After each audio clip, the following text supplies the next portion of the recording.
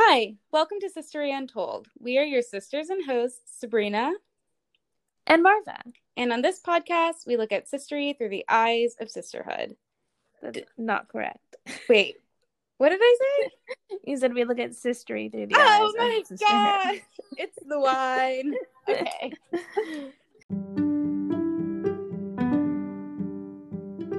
Hi, welcome to Sistery Untold. We are your sisters and hosts, Sabrina and Marva. And on this podcast, we look at history through the eyes of sisterhood.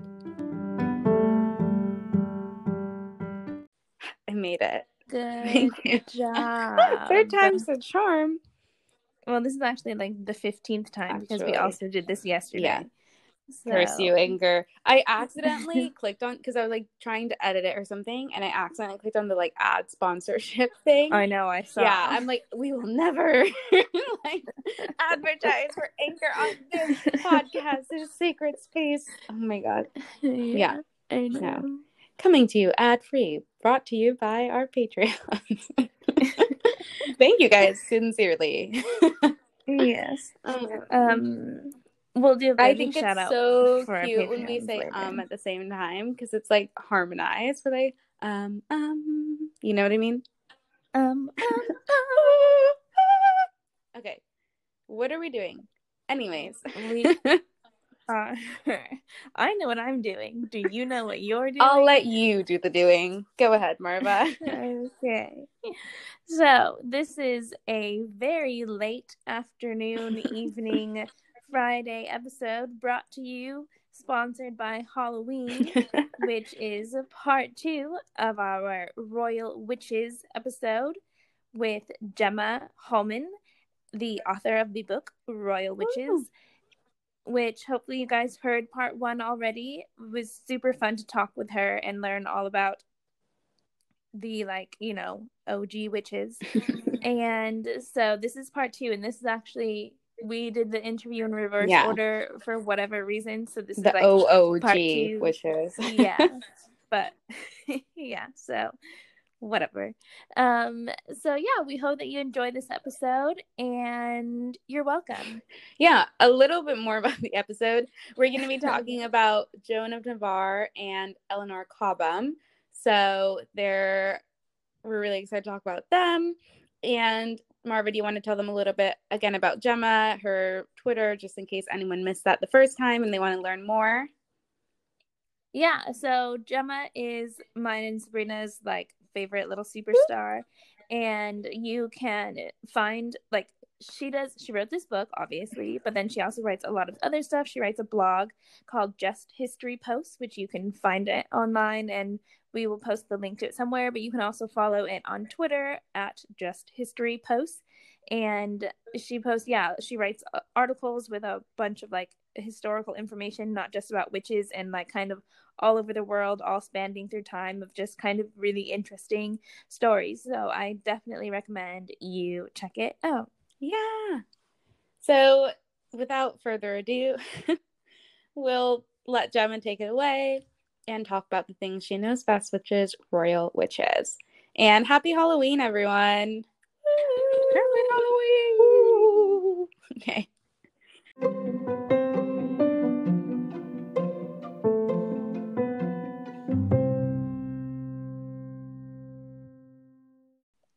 So the first half of my book actually focuses on 2 women who were earlier on in the century. So you have Queen Joan, who is queen right at the start of the century. She is married to Henry IV of England. And then the other woman is Eleanor Cobham, who's around sort of the first half to the middle of the century. And they were also both part of the royal family, and they were also both accused of witchcraft. And all of the cases do kind of feed into each other, and you can see how the accusations grow as each woman comes forward and has her own case, and how the sort of people accusing these women learn of what works and what doesn't work. And you can see the development really move on as the century develops, and you get back to Jacquetta and Elizabeth. You can see hints of both Joan and Eleanor's cases with them. So Joan is known as Joan of Navarre. So she was a princess of the Kingdom of Navarre in northern Spain. And she had previously been married to the Duke of Brittany in France, and she'd had lots of children with him, about nine Wow. children. And she had just basically been permanently pregnant while she was with Wow. him, and didn't necessarily do too much in Brittany really, because obviously she was busy having children. But her husband was a lot older than her. He was about 30 years or so older than her. And so he died in the 1390s. And this is at the same time that Richard II is ruling England. And Richard II has a falling out with his cousin called Henry Bolingbroke. And Henry rebels against him, and he ends up claiming the throne for himself. So in a similar fashion to sort of Richard the next century. And so he becomes Henry IV of England. And Henry and Joan had actually met each other several years beforehand, and it seems that they'd kept in correspondence with each other. And not long after he becomes king and Joan's husband dies, they actually start having these plans to get married themselves. And it seems like it was very much a love match between the two of them, because politically, you know, Joan wasn't necessarily the best bride for him. You know, she was a widow with lots of children. She was Duchess of Brittany, and Brittany and England had a great rivalry between each other. They really didn't like each other. Joan didn't necessarily have loads of land and wealth and alliances to bring with her. So it's not necessarily the best match for him. You know, it's certainly not the worst. You know, she's of a high status. She's a princess and a duchess. But we have these letters that survive between them that seems to suggest that they really did care about each other, and that perhaps this was a love match. So Joan goes over to England and gets married to Henry. And they sort of have a very happy marriage together. And Henry already had children from his previous marriage, and so she becomes their stepmother. And she seems to have gotten on really well with her stepchildren. She was quite a good mediator between the future Henry V and his father, who fought a lot. And her stepchildren all called her their dearest mother. And so she seems to have really been embraced by the family. But Henry IV is quite sickly, and so he dies. And so his son Henry V takes over, and Joan decides to stay in England. And there's probably a few reasons for it. You know, she's made England her home for the previous decade, so you wouldn't necessarily want to leave. She might have wanted to be close to where Henry had been, and she'd formed this friendship with her stepchildren, and her children in Brittany were all grown up and married and moved away. So she decides to stay in England, stay at court, and she's treated really well by Henry V, and he gives her lots of castles and lands and lets her use his own castles when he's away. And later chroniclers say that she was actually regent of the kingdom whilst Henry was away fighting in France. Wow. And that actually didn't turn out to be true. When I looked into it, he actually gave it to his brother. But the fact that, you know, sort of a century later, people believed that he cared and trusted for her so much that he would put her in charge of the kingdom kind of shows, you know, just how close they must have. But as Henry's reign goes on, he starts to run out of money. And he's been fighting wars in France, and it's been going very successfully. And he's about to claim the throne of France for himself, but he's running really low on money, and he needs money to do this. So Henry wanted to marry the French princess because this would have sealed the treaty between him and France. It would have made him next in line for the French throne. It would have tied the houses together. But he needed money to make a really big, spectacular wedding. And he also needed to pay all of the soldiers who had been fighting his wars for him. And so his stepmother, Joan, becomes a bit of a target, really. She was incredibly wealthy. So his father, Henry IV, had given Joan a really large dower when they got married. So this was like her allowance from the crown. And she'd been given over £6,500 a year. Wow. Which was a huge amount. That is so much. It seems silly now, but exactly, it was a huge amount. I mean, at that time, the annual income for the whole crown was about £56,000, Mm-hmm. and so she's got 6,500. Yeah. So she's got more than a tenth of Yeah. the crown's total income is just for her. Wow. So she was incredibly wealthy. Yeah, it was by far the biggest dower up to that point. And so, you know, Henry's running really low on money. He's pretty much broken in debt. And suddenly, you know, his stepmother, who's got all of this money, is quite an interesting target.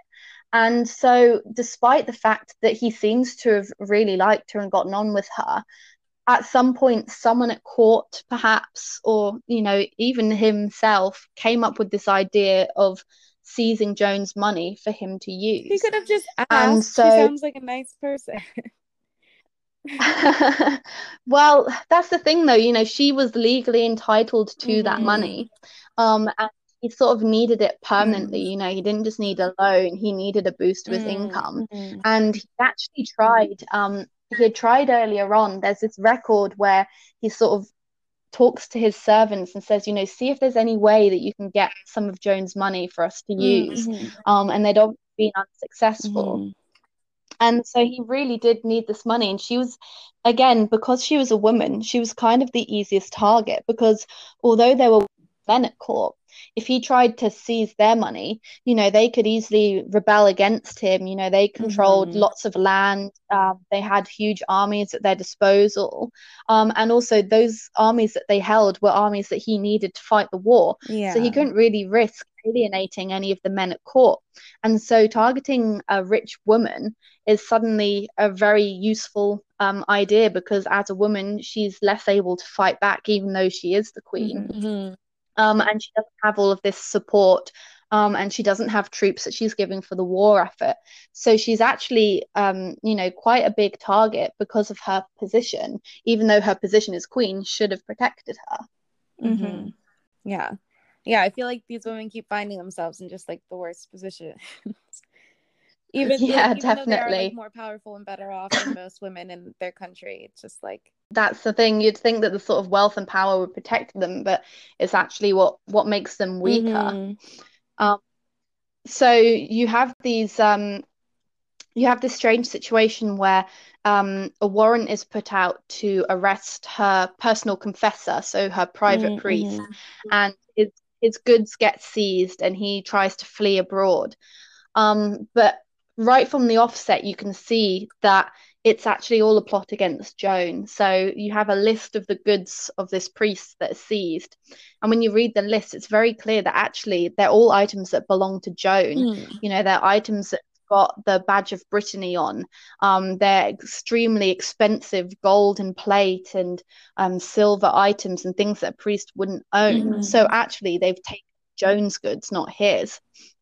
So he tries to flee abroad, but they manage to capture him and bring him back. And after he's captured, he comes before Parliament and he makes these wild accusations that Joan had hired him and a couple of other people in her household to try and plot the death of the king. And he says that she wants them to kill him in the most evil and terrible manner imaginable. Oh my gosh. Yeah, so very dramatic. Yeah. Very dramatic, but also it's not really quite clear what that means. He doesn't quite specify in the Parliament rolls. And it's only when you look at the chronicles that this idea gets raised that actually it was witchcraft that she was trying to use, and that she'd hire these people to use magic against him. Sorry, she hadn't actually told her confessor that she was using witchcraft, but then they like assumed that's what she meant by like the most evil, terrible way imaginable. Well, the suggestion is that she has hired them specifically to kill the king, and that the way that they are going to do that is by using magic. So it's not that Joan herself is using magic, but it's that she is hiring people to do it for her, you know, not get her hands dirty kind of thing. So he comes out with these accusations. So of course they end up arresting Joan. And because she is a queen, it's, you know, she's not sort of thrown in the dungeons. She's put under house arrest. And right from the offset, you can tell that these accusations don't have any weight to them, because although she would have been treated better because she is a queen, it's still very serious. It's treason to kill the king, even if it's with witchcraft. And so, it's potentially a crime that she could be put to death for. And despite this, she's put under house arrest and she's taken to various castles and palaces. And she still has dozens of servants waiting on her. And she has horses in her stable and she's allowed to go riding. And she has gifts of cloth given to her that she's then giving out to her servants.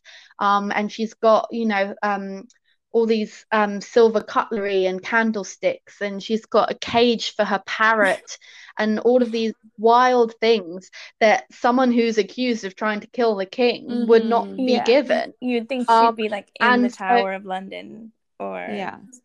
And was it the king who was giving these things to her, or who was giving them to her? Yes, so the money for her upkeep comes from the royal purse. Money is paid to people to look after her on the king's behalf. The king does order some things to be sent to her as well. But anything that she was given would have had to have been approved by or at least the council. So it shows that, clearly there's something going on here. Clearly there's something behind these accusations that suggests that they were not actually true, that she didn't actually do this, because she just wouldn't be treated the way that she was if it had, even though she was a queen, even though she was his stepmother. If this had really happened, she would not be treated well. So basically, although she is accused, she is never put on trial. So I said in the previous episode that Jacquetta, there'd been an inquest and an inquiry was going on to find out if it's true or not. Joan was, all that happened was she was put under house arrest and she was moved to Leeds Castle in Kent, confusingly, not in Leeds. This castle was fairly luxurious and was quite a nice place to be put into confinement. But she stays there for several years. And never has a trial, but it's never released. And she's kind of just in limbo. And so she continues to have luxurious things sent to her. After the sort of first few months, her household expenditure is cut down a lot more than it was from the first sort of few weeks, few months. But again, it's still not a bad place to be. She's still getting gifts, she's still being sent food and servants and cloth, and she is staying with several people who are very high positions in court, and although it's not recorded, they probably would have also been helping to supplement her living. So although the records show that her expenses have been cut, it was probably being made up by then. So she was probably still living in quite luxurious standards. And although she's arrested, she continues to receive guests and visitors throughout her time. And again, this shows that she can't really have done what was accused of her, because Henry's brother, Humphrey, who is also her stepson, he comes to visit her several times. You even have the Archbishop of Canterbury comes to hers for dinner on numerous occasions, which is very suspicious for the leader of the church to be visiting a witch accused of treason. So it's very clear that this is just a complete farce and has just been done for political reasons. But unfortunately, she is stuck in prison, and she only gets released on Henry's deathbed. So Henry gets ill during his wars in France, and it becomes clear that he's going to die. And you can see that clearly his conscience catches up with him, because about 6 weeks before he dies, he addresses Parliament and he releases Joan, and he says, lest she be a charge on our conscience. So that's really sort of strong language that shows that he's really guilty about how he treated his stepmother, and he wants to make sure that she's okay before he dies. So he orders that she's to be released. He says that she should be given luxurious gowns and horses and carriages. She should be free to go wherever she wishes across the whole realm, and that everything should be returned to normal. And in the address, he calls her his mother, Queen Joan. So he's really emphasizing that she's meant to go back exactly where she was before, and she shouldn't suffer from these accusations against her, which interestingly he never addresses what these accusations were in his talk. He never says, she tried to kill me with witchcraft. He just says that she was imprisoned for causes as you know. So he doesn't even specify it in his talk. So he's really trying to play it down. And I think also to an extent, he doesn't want to say what happened to her because he doesn't want to admit what he did. He just, again, is trying to sweep what happened to her under the rug and make sure she's restored before he dies. Yeah, he's clearly sounds really guilty and ashamed even. But I'm wondering, why do you think, if you have any thoughts on this, she didn't try to clear her name the way Jacquetta later would try to clear her name? If she knew this was clearly a false accusation and she knows that everyone else knows it's a false accusation, do you think she was just maybe less prideful or didn't care about her reputation or just cared about Henry so much? Yeah, I think it's a mix of things, really. I think she was in a different position to Jacquetta. So when the charges against Jacquetta had been proven false, Edward was back on the throne. So she was the mother of the queen. Her son-in-law was on the throne. And so there's a lot of authority behind that. And so she is able to say, put it in Parliament. I want it spread across the realm that, everybody knows that this is false. But for Joan, she's in prison for so long, and when she's in prison, there's nothing that she can do, even if it's a comfy confinement. She can't make an announcement to everyone saying, I'm innocent. It doesn't have that support. And then when she is released, Henry's already died. And to an extent, there isn't a need to. Jacquetta was still in a difficult position because Warwick was still alive. The man who had brought these accusations against her was still at court, still powerful, and could use it against her again. So she needs to cut it off at the source. But Joan's was very different. It came from the court. It was to seize her wealth. She's been restored. And the other difference, in a way, is Joan was never officially put on trial. So there wasn't necessarily something to argue against. Although word had sort of gotten out in the kingdom, I think it's very clear to people in the kingdom that she hadn't actually done anything because of how she was treated, because she wasn't put on trial. And even sort of the way the chroniclers record it kind of have a bit of disbelief about it. They sort of say, it is said that she did this. They don't say she did this. So there's this kind of, I get this feeling that kind of everybody in a way was in the know. Everybody kind of knew that she didn't really do anything. And so it wasn't quite as important that she cleared her name. Whereas with Jacquetta, there is this real idea she could have done something because, look, we've had to execute her family members because they've done things. So clearly she could have done them as well. So they're quite different positions. And I think Joan just wanted to put it all behind her as well, because once she is released, she does have a much quieter life than she had before the accusations. She really cuts down on her spending. She doesn't stay at court. She sort of moves around the kingdom in some of her manors things and just sort of sees her family and isn't really a big powerful person at court. And so I think she just kind of wanted to get some of her things back and just live out the rest of her life and didn't want the hassle of it. And if she sort of tries to find a way to refute the accusations, then it just reminds everybody of the accusations in the first place as well. Yeah, that makes sense. I'm wondering, so the book you were talking about when we had talked about the Elizabeth and Jacquetta, that was by this German man saying, how come women were now witches and that kind of stuff. Was that before Joan's accusations? Because I'm just wondering, she wasn't really accused herself of using witchcraft, but of using men to do the actual spells. Is that correct? Yeah, so the book The Hammer of Witches came out much later. So Joan's accusations are around sort of 1419. And his book comes out right towards the end of the century, sort of the 1480s, 1490s. So it is much later. So as you say, there is still this idea of witchcraft is forming. And the word witch is never used in the chronicles around her. The only thing that is mentioned is sort of negromancy or necromancy.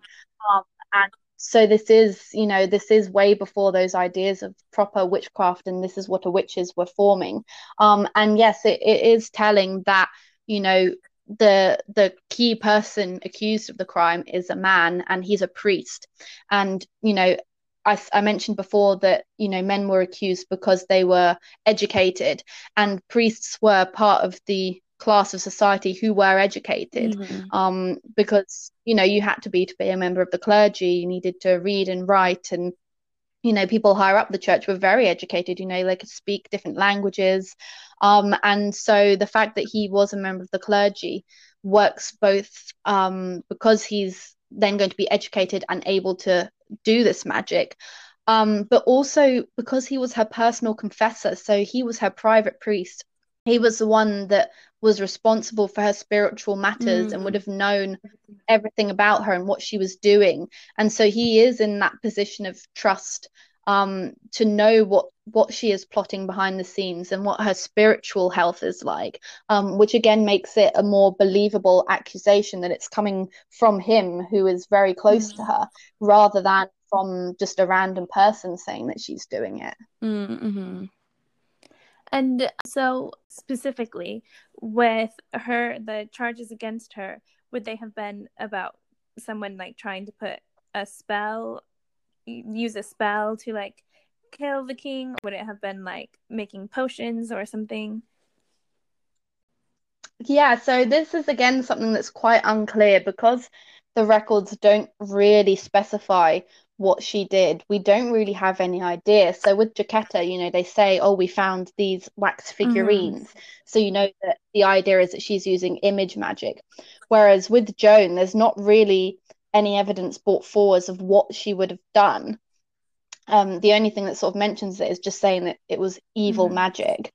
So there's sort of a variety of things that it could have been. It could have been some form of placing spells and curses, which could have been done from afar.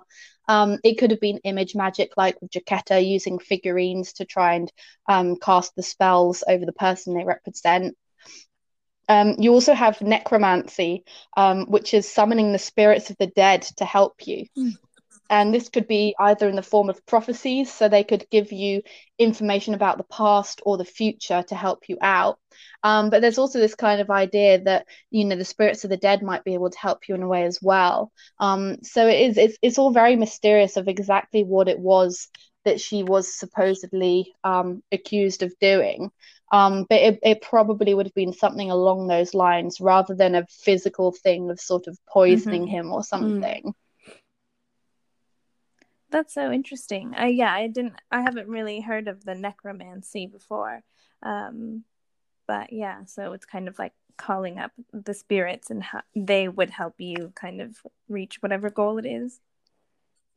Yeah, and that is one of the forms of magic that was a sort of very educated form of magic. So that's not something that anybody could do. You wouldn't have an uneducated peasant doing that. That is something that was reserved for priests and scholars. It was considered a very high form of magic. And so again, this is where the fact that it was her priest who was involved supports that argument, because he is someone who would have been able to access that magic and have read the texts that would have been able to help him do that. Very, I don't know, I was going to say cool, but I don't know if that's the right word. Very interesting.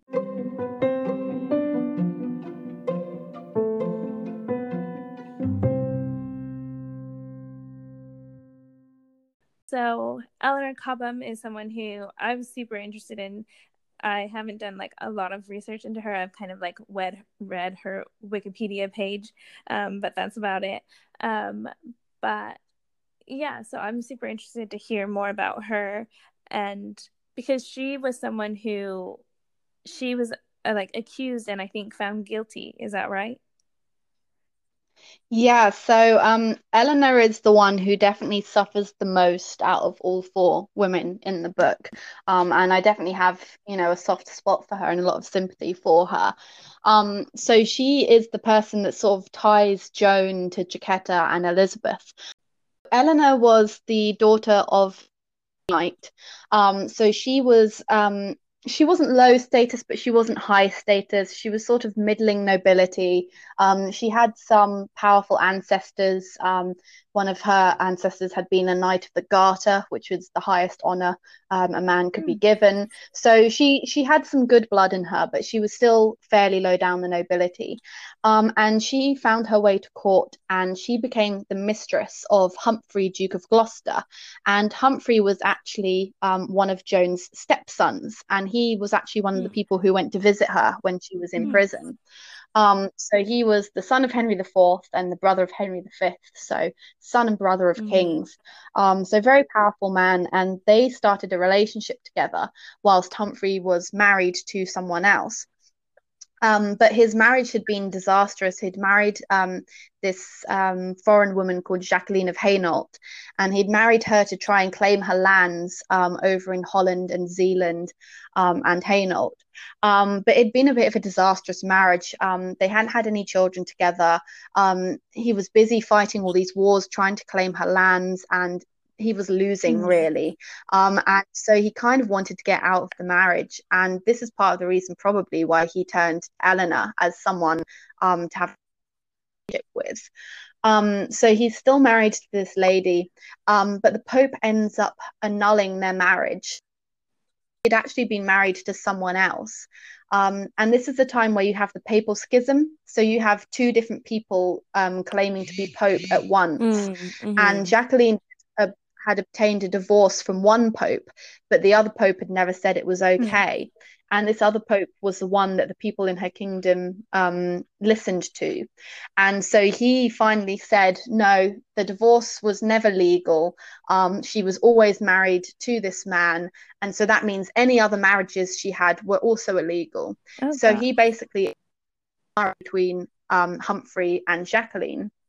Now, this is bad for Jacqueline because she the support of England, but it's great for Humphrey because he'd already basically given up on the marriage, and so now he can focus on his relationship with Eleanor. And so not long after they get annulled, I think it was actually the same year, he ends up marrying Eleanor instead. And this is very much a love marriage, a bit like Joan and Henry beforehand. Was a very low rank, it was a big step down for him. There was no alliances, no money, no land, and so it's very clear that they just obviously really loved each other, and he just wanted to have a happy marriage after his unhappy one beforehand. So Eleanor sort of suddenly becomes basically a princess of England. She's part of the royal family now, and so it's a big step up for her. And they basically have a really happy marriage together for sort of 10-15 years or so. And they become really powerful. So after Humphrey's brother Henry dies and releases Joan, his heir is his 9-month-old son. So you have a baby being king of England. And so this means you have a really long regency where Humphrey and his brothers are controlling the kingdom on his behalf. So that makes it very powerful. And over time, all of Humphrey's brothers dies until he's the only one left. And this means that he is heir to the throne because the king is just a child. He's not married. He doesn't have kids of his own. So if he dies, Humphrey is next in line. And so suddenly Eleanor's gone from being the daughter of a knight to potentially becoming Queen of England. And so it's a real change of fortune for her and a real step up from where she'd been before. But of course, this then puts her in a dangerous position, as we have seen with the other women, because power brings intrigue. This is just a side note, but I think it's interesting that because during this time, like a lot of the marriages, they seem to be more like arranged, but all of the women happen to have kind of had like love matches, which I just think is interesting but also sweet. Mm-hmm. Yeah, definitely. It is something that really sticks out. As you say, every single woman in the book does seem to have had a love marriage, even if to an extent there was politics behind it. They do seem to have loved their husbands before the marriage, and that only grew throughout. And so, yeah, that is definitely a very striking aspect of it. And also plays into that aspect of the love magic, and the emotional side. You know, if it's known that they've married for love, it adds another dimension to the accusations rather than it just being a political match organized between their parents or something. Yeah. And I would think that then they would also, it might also lead to them having some of the problems that they do have, because if the husband is actually like in love with them and respects them, then they would maybe have more sway over their husband, which could make people see them as kind of more of like a threat or something. Yeah, definitely. Yeah, that would have been the case as well because yeah, they're more likely to be at court, they're more likely to be around their husband more often, and as you say, yeah, perhaps more likely to listen to them as well. So yeah, that could well have given them extra power as well. Sabrina, did you have a question? I thought I cut you off. No, I was just going to say, like, I think it's just so crazy that love marriages were so uncommon to the extent that people would think they used magic to make someone fall in love with them. Like at this level of society, I guess it was so uncommon. And so, yeah, I just think that's so interesting. Yeah, definitely. Yeah. It was an aspect as, you know, people did still marry for love at sort of all levels of society, but you know, it wasn't often your first marriage. It might be your third or fourth marriage. You know, you have all the political marriages, and then if you'd lasted that long, then maybe at the end of your life you would marry someone for love. But you know, Eleanor's first marriage was for love, and so was, well, Elizabeth, it was her second marriage, and the same with Jacquetta and Joan. But you know, even then, the fact that it was only their second marriage, that marrying for love, is quite early on, and it's also when they are still in the prime of their lives and still in positions of power as well. You know, they hadn't sort of gone off to the sidelines, retired quietly, married for love. They were still very much powerful people who were marrying for love. So it's definitely a very interesting thing that connects them all. And then so Eleanor, things seem to be going well for her, but I have a feeling that they're going to take a downward spiral very quickly. Yeah, so Eleanor is married to the heir to the throne, Humphrey, and Humphrey has been at the forefront of politics for decades, you know, ever since he was a teenager. He fought at the Battle of Agincourt, and he was regent of England during Henry VI's minority, and so he's this really powerful man. But you do have other powerful men at court, and he has a rival who is actually his half uncle, Cardinal Beaufort. And Cardinal Beaufort again visited Queen Joan whilst she was imprisoned, because you know he was half brother of her husband. So again, there's that family tie and that tie back to Joan. And he was very powerful. He was very high up the church. He was very, very wealthy. And during all of the crown's battle over the French throne, he was constantly giving them money when they were in debt. And so he was very influential, and you know, the crown had to listen to him because they needed him. But for some reason, he and Humphrey absolutely hated each other, and their entire lives they were trying to bring each other down, and one of them would find out something about the other and get their power removed, and then they'd come back, and they're just constantly fighting back and forth. And so they have this huge rivalry, and there's another man at court also gaining power.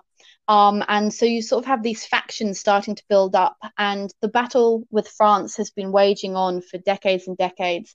And lots of people in England are getting tired of the war, particularly those at court. They want to stop fighting so that they can stop spending money, and they want to make peace with France.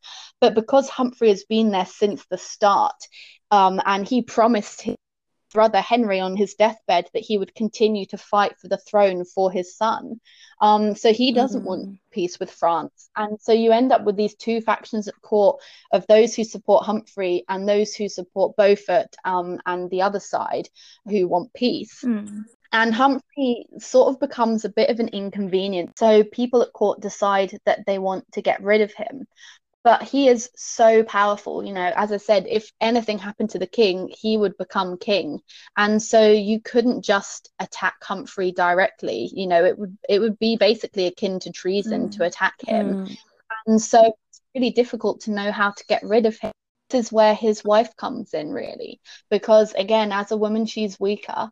And in this period, reputation is intertwined. And if you have a family member who's done something wrong or committed treason or rebelled, then even if you had nothing to do with it, you're still kind of placed under suspicion. People don't trust you as much.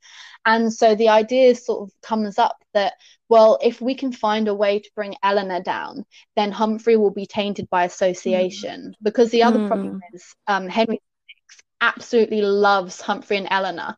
They are his favorite relatives. They get lavished with gifts every year at Christmas. He listens to everything that they say. And so you really need a way to break Henry's trust of them so that he won't listen to them anymore and will throw them out of court. And I think it's quite telling that Humphrey's main enemy was Cardinal Beaufort, who had been around during Joan's accusations. He was half-brother to the king at the time. He was giving lots of money to the crown. He was very powerful at court, and he saw what happened to Joan. He visited her while she was in prison. So he saw how powerful those accusations were. And I be surprised if this idea sort of originates with him, where he sort of goes, well, this accusation of witchcraft worked once before, so maybe it will work again here.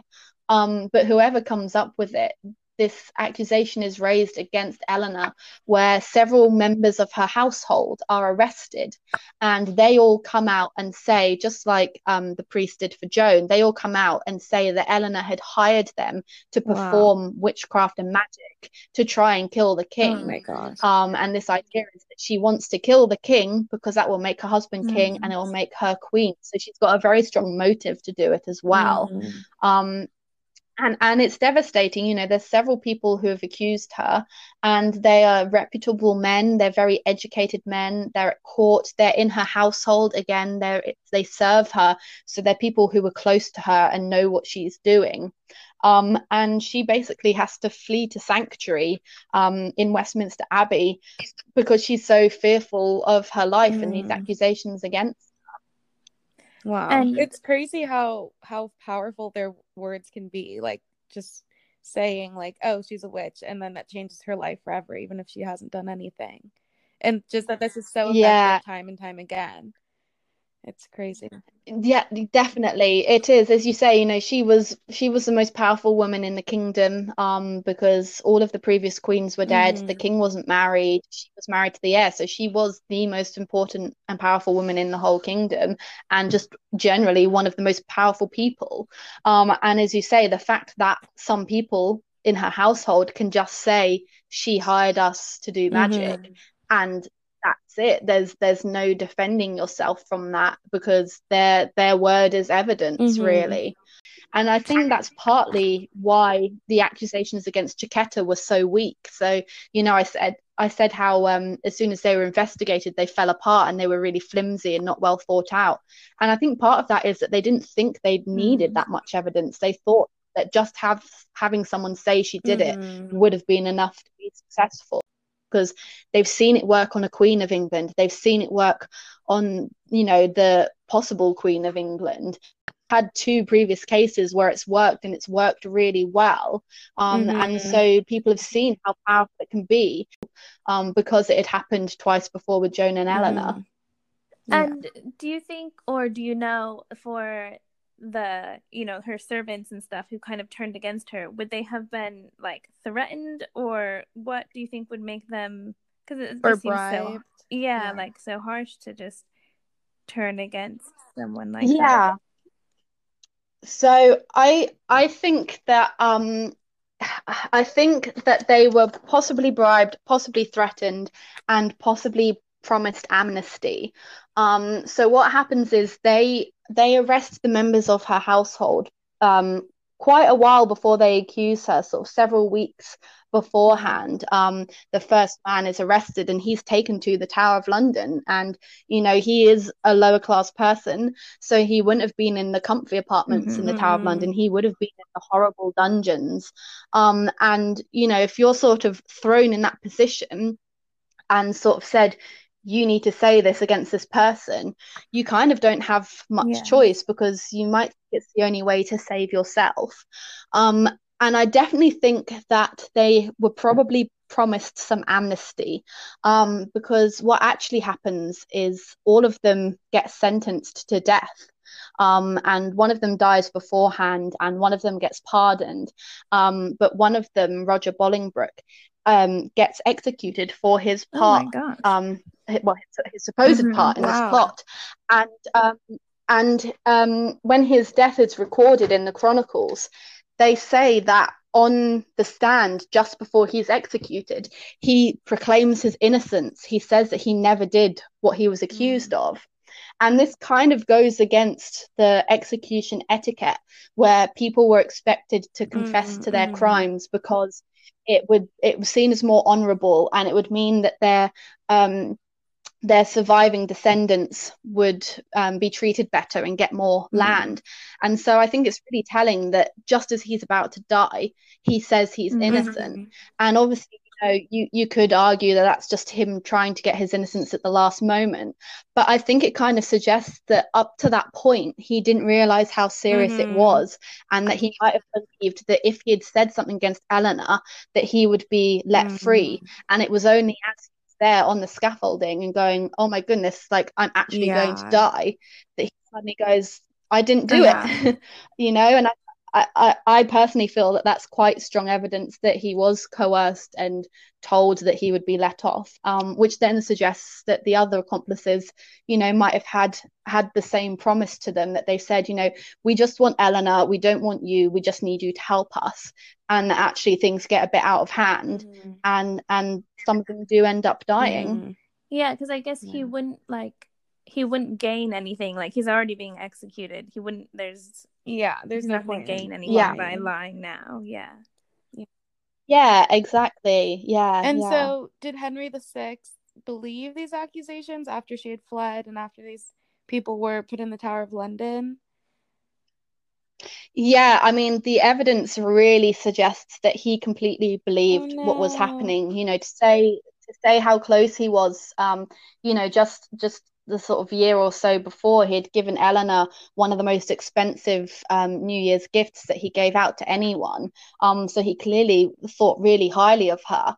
But whilst you have this trial going on, you know, he pays for priests across the kingdom to say prayers for his protection. And because it's come from him, I think that shows that he really did believe he was in danger, because it's not like whoever set up the trial was doing it and they were trying to, you know, use propaganda.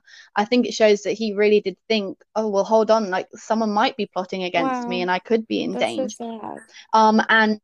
And the fact is, you know, Eleanor, she does escape with her life. The fact that she ran to sanctuary did save her, because she wasn't able to be put on trial. She was only tried within the church specifically for her witchcraft, but she wasn't tried for treason. But she gets sent into imprisonment, and she is never released from her imprisonment, and she spends the next 10 years or so imprisoned, and never comes out again. And I think that does show that Henry really did believe that she did it, because every time she moves between various castles throughout her time in prison. And every time she's moved, Henry puts out these orders that, you know, there should be all these armed guards protecting her, and that every county she goes through, the sheriff should meet them with more soldiers and protect her. And I think it shows that he was really concerned that there would be plots to free her, and that she did do it, and so he was so concerned to keep hold of her and make sure she stayed in prison. And so it's really sad that he clearly did believe that she had done this, and it works. You know, she gets imprisoned, And it does exactly what was hoped, in that Humphrey is then cast out of court as well. You know, Henry never trusts him again, and he sort of stays away from court for about a year, and then he comes back a little bit and serves on the council a little bit, but he's then banned from the council by Henry. Wow. And so he's thrown out of court. So again, clearly he believed that Eleanor did it, and that then did cast suspicion on Humphrey plotting against him as well. And sadly, Humphrey also then, a few years later, gets accused of treason as well. There's this plot to arrest him at a parliament that he's been called to. And so they arrest him, and he falls into a coma and dies under this suspicion of treason. And all of his members of his household are arrested, and they are eventually freed, but only after quite a long time.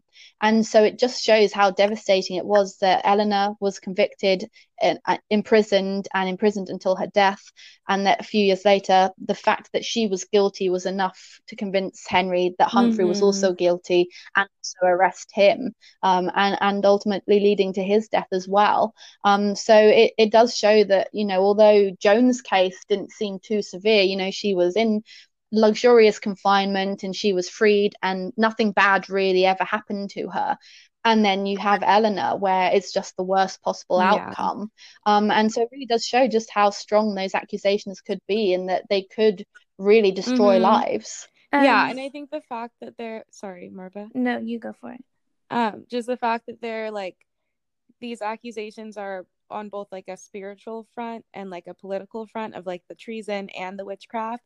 It's like, you really can't, even though she was never tried for the treason, you said, but I feel like those are like, it's just like a double-edged sword kind of. And like, once you've broken down someone's like morality or like Christian, like, like morals, and say like, oh, they're a heretic or they're practicing magic, then you kind of like, it's easier not to trust them and to assume like they are like evil.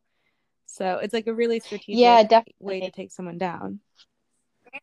Yeah, it's like a character assassination, really. It is. It just completely destroys anything that they could argue to the contrary, and takes away any trust in who they might be. Exactly. And I'm wondering, so I know a bit about Henry VI, and you said like he was basically became king when he was a baby, and then later on, I know in his life he has some kind of health issues, and he's not really seen as being like the strongest king.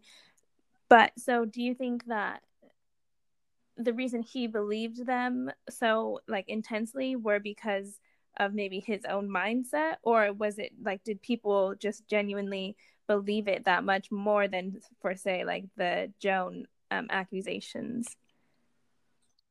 Yeah, I mean, I think the important thing to remember about this is that they were successful because people did believe it. And people believed it at all levels of society. And, you know, kings would, so just like Henry had the prayers said for his protection, that wasn't something new. You know, other monarchs had done that under these sort of suspicions of witchcraft. And the previous century over in Europe, there were lots of witchcraft plots at court, and lots of these sort of cases where people are accused of using witchcraft against the king or the queen or powerful courtiers. And it was viewed as a real threat. And, you know, kings would buy charms imbued with magical properties, or that had been blessed by priests to try and protect them from these things. And I think the other thing as well is, it's easy to sort of think that people at the time were naive and just believed any of this. That's not true. People were skeptical, and people did argue against the reality of witchcraft for a variety of reasons, for sort of logical reasons, for religious reasons. So, for example, astrology was often viewed as a science in the medieval period. So people really did believe that the stars could guide your fate, and when you were born, or the astronomical alignments could affect things. And doctors were expected to know astrology because it was believed you could treat your patient better based on astrology. So whilst to us today, that might kind of be viewed as a bit magical and superstition, some people really believed it was a science. But then at the same time, you had people arguing against it and saying, well, you can have twins who lead completely different lives. So how can the stars fool you because of that?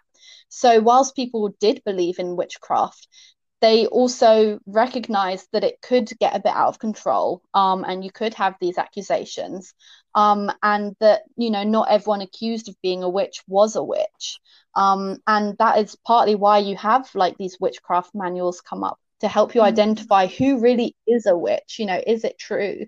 I mean, later down the line, you have James the First and Sixth of Scotland, and he was a real believer in witches and witchcraft, and he would sit in on witch trials to sort of see the evidence for himself. And he wrote his own sort of witch finding manuals, but in fact he was still very skeptical. And when he would sit in on cases, he would say, no, that person's clearly not a witch, this is a political thing, or it's an upset neighbor. And so whilst people did believe it, they were still skeptical. So it's not necessarily this mob mentality of uneducated people in the past just believing anything, but they did still believe it. And so if you could be presented with credible witnesses and evidence, then it is a real risk, and it would be something that Henry would have been, and whether his mental state had anything to do with that isn't a lot of the sort of mental breaks that he suffered sort of in the 50s and 60s and 70s, so much evidence at the time of Eleanor's trial there was necessarily anything wrong with him, but it, well have had a bearing, but any normal ruler would have also had those fears. That's just so intense. Like, that's such an intense world to live in, which if you are believing that, like, oh, anybody could be, which I guess even if they aren't using witchcraft, you could think that anybody's plotting against you, but people could be plotting against you without even seeing you or being near you. Yeah. And again, that's sort of how some of these accusations carry so much currency, because it was, as you say, the whole 15th century in England was a very tumultuous time, and you have kings being overthrown, and you have people being murdered, and you have civil wars and people fighting and changing sides. And so in amongst all of that, it's easy to see how this suspicion of witchcraft could grow and could be used as a plot, because everything does seem so intense and full of intrigue. Wow, yeah. I know that I don't want to take up so much of your time, but Sabrina, did you have any more questions? No, I don't think so. I think this was all really interesting, though. I'm glad I'm not a woman in the 15th century right now. But yeah, no, thank you so much. I think it's also, sorry, I know that I said that I wanted to let you go, but I just have one more thing to say. I think that it's also, to me, something that has been interesting is, our podcast, we talk about like sisterhood, and we try to find, women who like knew each other, and all these women, although they didn't like know each other, they still like have so many different things that connect to them, like that I didn't necessarily even realize before. Between like, oh, they all had like their love marriages, and obviously they all had accusations of witchcraft, but then all of them being attacked for kind of the reason of their position and that kind of stuff is just super interesting to me. That kind of connects them all. I think when you sort of read them all, it's easy to sort of view them as separate things. And what I really wanted to do when I wrote my book was to show how connected they were. And as you say, there's so many thematic things that connect them. Lots of them have sort of similar backgrounds in life. They have similar marital circumstances. And the other thing is they are very close together. There's only about 70 years that separates the first accusation from the last one. And they did all overlap to an extent. So, Eleanor was married to Joan's stepson, and they were at court together and overlapped for about 10 years. She gave Eleanor gifts, in fact. So they were close together. Jacquetta's first husband was actually Humphrey's brother. So for a very short period of time, the sisters-in-law through that marriage connection. Yeah. And Wow. so again, they were at court at the same time. And obviously, Elizabeth was Jacquetta's daughter. And even as a little child, she could possibly have met Eleanor if she was at court. So they do all overlap, and they do have all these ties, and it is all connected, and you can see each case developing from one and another. And I think that is important to remember as well, the similarities as well. Yeah. And I wonder if like Jacquetta had learned it all from Eleanor and Joan, like hearing about them, and like that's why she wanted to clear her name. That's totally speculation. I don't know, but yeah.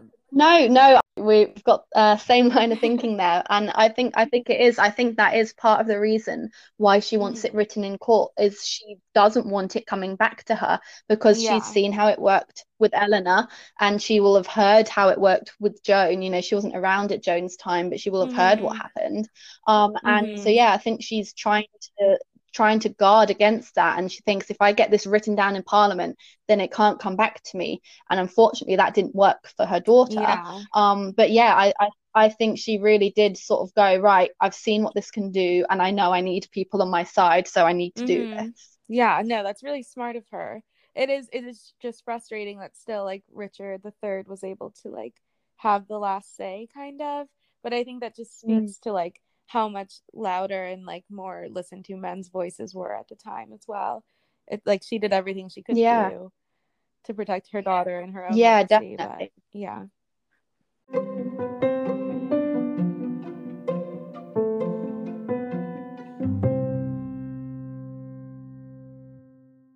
Thank you so much, Gemma, for coming to talk to us. I've been looking forward to this episode for such a long time. I was like so shocked that you even agreed to come on. So thank you so much. Well, thank you for having me. It's been lovely to chat about it. Yeah, it was great. Thank you. 1, 2, 3. This is Sistery. Okay, I forgot that I was not alpha, but then I remembered. Well, the is the one that you actually said on time, so. Adios. Okay, bye. Bye. If you've enjoyed this episode, the best way to support us is by rating and reviewing Sistery Untold on Apple Podcasts or wherever you listen. And tell your friends. Thank you for listening to this episode of Sistery Untold. If you'd like to connect with us further, you can find us on Twitter and Instagram at Sistery Untold, or go to our website, sisteryuntold.com. On our website, you can find our blog, which has a little bit of information following up from each episode, as well as a list of all of our sources.